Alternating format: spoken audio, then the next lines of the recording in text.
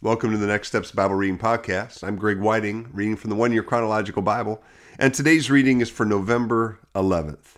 Cornelius calls for Peter, Acts 10, 1-8.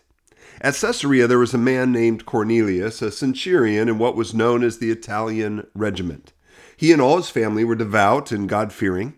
He gave generously to those in need and prayed to God regularly.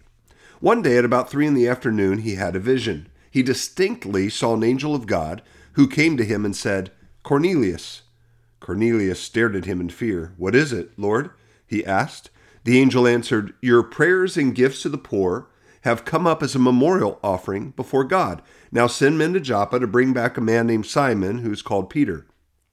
He is staying with Simon the tanner, whose house is by the sea." When the angel who spoke to him had gone, Cornelius called 2 of his servants and a devout soldier who was one of his attendants. He told them everything that had happened and sent them to Joppa. Peter visits Cornelius, Acts 10, 9-33. About noon the following day, as they were on their journey and approaching the city, Peter went up on the roof to pray. He became hungry and wanted something to eat, and while the meal was being prepared, he fell into a trance. He saw heaven opened and something like a large sheet being let down to earth by its 4 corners. It contained all kinds of 4-footed animals, as well as reptiles and birds. Then a voice told him, "Get up, Peter, kill and eat." "Surely not, Lord," Peter replied. "I have never eaten anything impure or unclean." The voice spoke to him a second time, "Do not call anything impure that God has made clean." This happened 3 times, and immediately the sheet was taken back to heaven. While Peter was wondering about the meaning of the vision, the men sent by Cornelius found out where Simon's house was and stopped at the gate. They called out, asking if Simon, who was known as Peter, was staying there. While Peter was still thinking about the vision, the Spirit said to him, "Simon, 3 men are looking for you, so get up and go downstairs. Do not hesitate to go to them, for I have sent them." Peter went down and said to the men, "I'm the one you're looking for. Why have you come?" The men replied, "We have come from Cornelius the centurion. He is a righteous and God-fearing man, one who is respected by all the Jewish people. A holy angel told him to ask you to come to his house so that he could hear what you have to say." Then Peter invited the men into the house to be his guests. The next day, Peter started out with them, and some of the believers from Joppa went along. The following day, he arrived in Caesarea. Cornelius was expecting them and had called together his relatives and close friends. As Peter entered the house, Cornelius met him and fell at his feet in reverence. But Peter made him get up. "Stand up," he said. "I am only a man myself." While talking with him, Peter went inside and found a large gathering of people. He said to them, "You are well aware that it's against our law for a Jew to associate with or visit a Gentile, but God has shown me that I should not call anyone impure or unclean. So when I was sent for, I came without raising any objection. May I ask you why you sent for me?" Cornelius answered, 3 days ago I was in my house praying at this hour at 3 p.m. Suddenly a man in shining clothes stood before me and said, 'Cornelius, God has heard your prayer and remembered your gifts to the poor. Send to Joppa for Simon, who is called Peter. He is a guest in the home of Simon the tanner, who lives by the sea.' So I sent for you immediately, and it was good of you to come. Now we are all here in the presence of God to listen to everything the Lord has commanded you to tell us." The Gentiles hear the good news. Acts 10, 34-43. Then Peter began to speak. "I now realize how true it is that God does not show favoritism, but accepts from every nation the one who fears him and does what is right.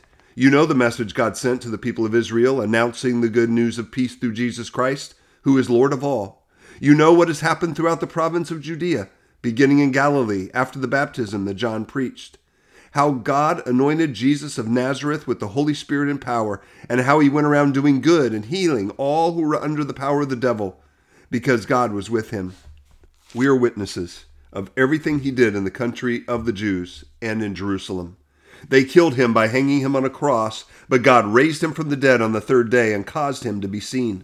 He was not seen by all the people, but by witnesses whom God had already chosen, by us who ate and drank with him after he rose from the dead.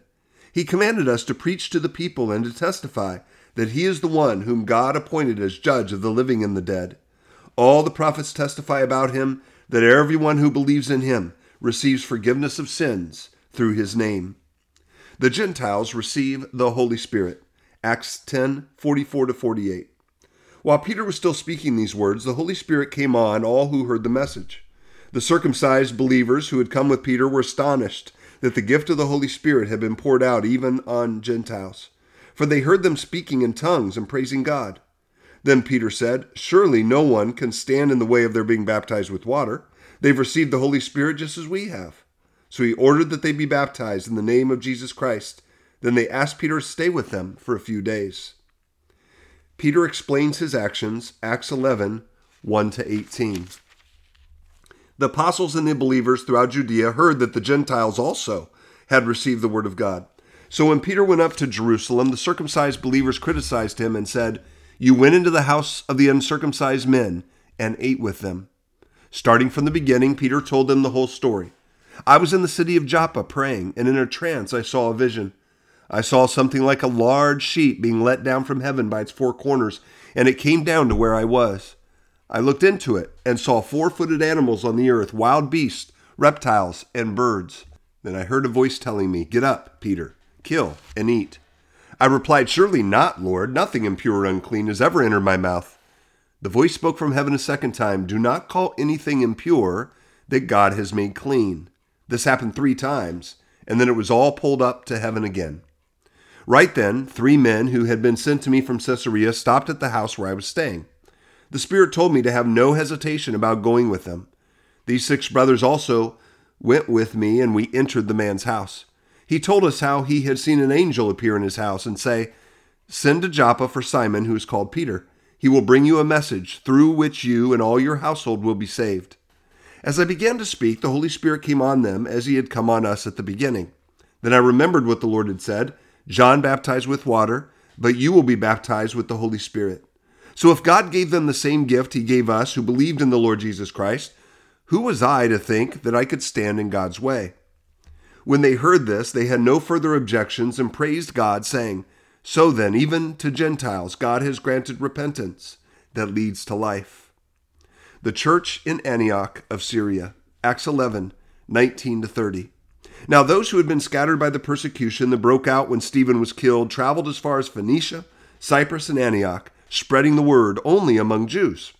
Some of them, however, men from Cyprus and Cyrene, went to Antioch and began to speak to Greeks also, telling them the good news about the Lord Jesus. The Lord's hand was with them, and a great number of people believed and turned to the Lord. News of this reached the church in Jerusalem, and they sent Barnabas to Antioch. When he arrived and saw what the grace of God had done, he was glad and encouraged them all to remain true to the Lord with their hearts. He was a good man, full of the Holy Spirit and faith, and a great number of people were brought to the Lord. Then Barnabas went to Tarsus to look for Saul, and when he found him, he brought him to Antioch. So for a whole year, Barnabas and Saul met with the church and taught great numbers of people. The disciples were called Christians first at Antioch. During this time, some prophets came down from Jerusalem to Antioch. One of them, named Agabus, stood up and through the Spirit predicted that a severe famine would spread over the entire Roman world. This happened during the reign of Claudius. The disciples, as each one was able, decided to provide help for the brothers and sisters living in Judea. This they did, sending their gift to the elders by Barnabas and Saul. James is killed and Peter is imprisoned. Acts 12, 1-5, AD 41. It was about this time that King Herod arrested some who belonged to the church, intending to persecute them. He had James, the brother of John, put to death with the sword. When he saw that this met with approval among the Jews, he proceeded to seize Peter also. This happened during the festival of unleavened bread. After arresting him, he put him in prison, handing him over to be guarded by 4 squads of 4 soldiers each. Herod intended to bring him out for public trial after the Passover. So Peter was kept in prison, but the church was earnestly praying to God for him. And that's the end of the reading for November 11th. Well, we've got a lot going on here, but the main thing in this reading seems to be the gospel goes to the Gentiles, at the surprise of Peter and everybody else, frankly. And yet they realize this is what God is doing. We were focused on the gospel going to God's people, going to the Jewish people, but now it's going to everyone. So My takeaway from this is to be reminded that the good news of Jesus, the gospel, is for absolutely everyone, regardless of where they come from, what they look like, what has gone in their lives up to this point. Nothing makes them more religious than anybody else. Certainly not right with God, unless they trust in him. Now, this obviously came with division. It came with persecution. We see that with James being killed. And it came with difficulty. So my devotional takeaway is simply this. I want to live out the gospel, and it's the same gospel that goes to anyone that God might bring into my path, that he sends me to give them the truth. Father, help me to trust in you for what you are doing, how you want to use me, to whom you want me to go, with whom you want me to share. And that it doesn't matter, Father, who it is. This good news about your Son can change their life. Help me to believe that. Help me to live in that today. In Jesus' name, amen.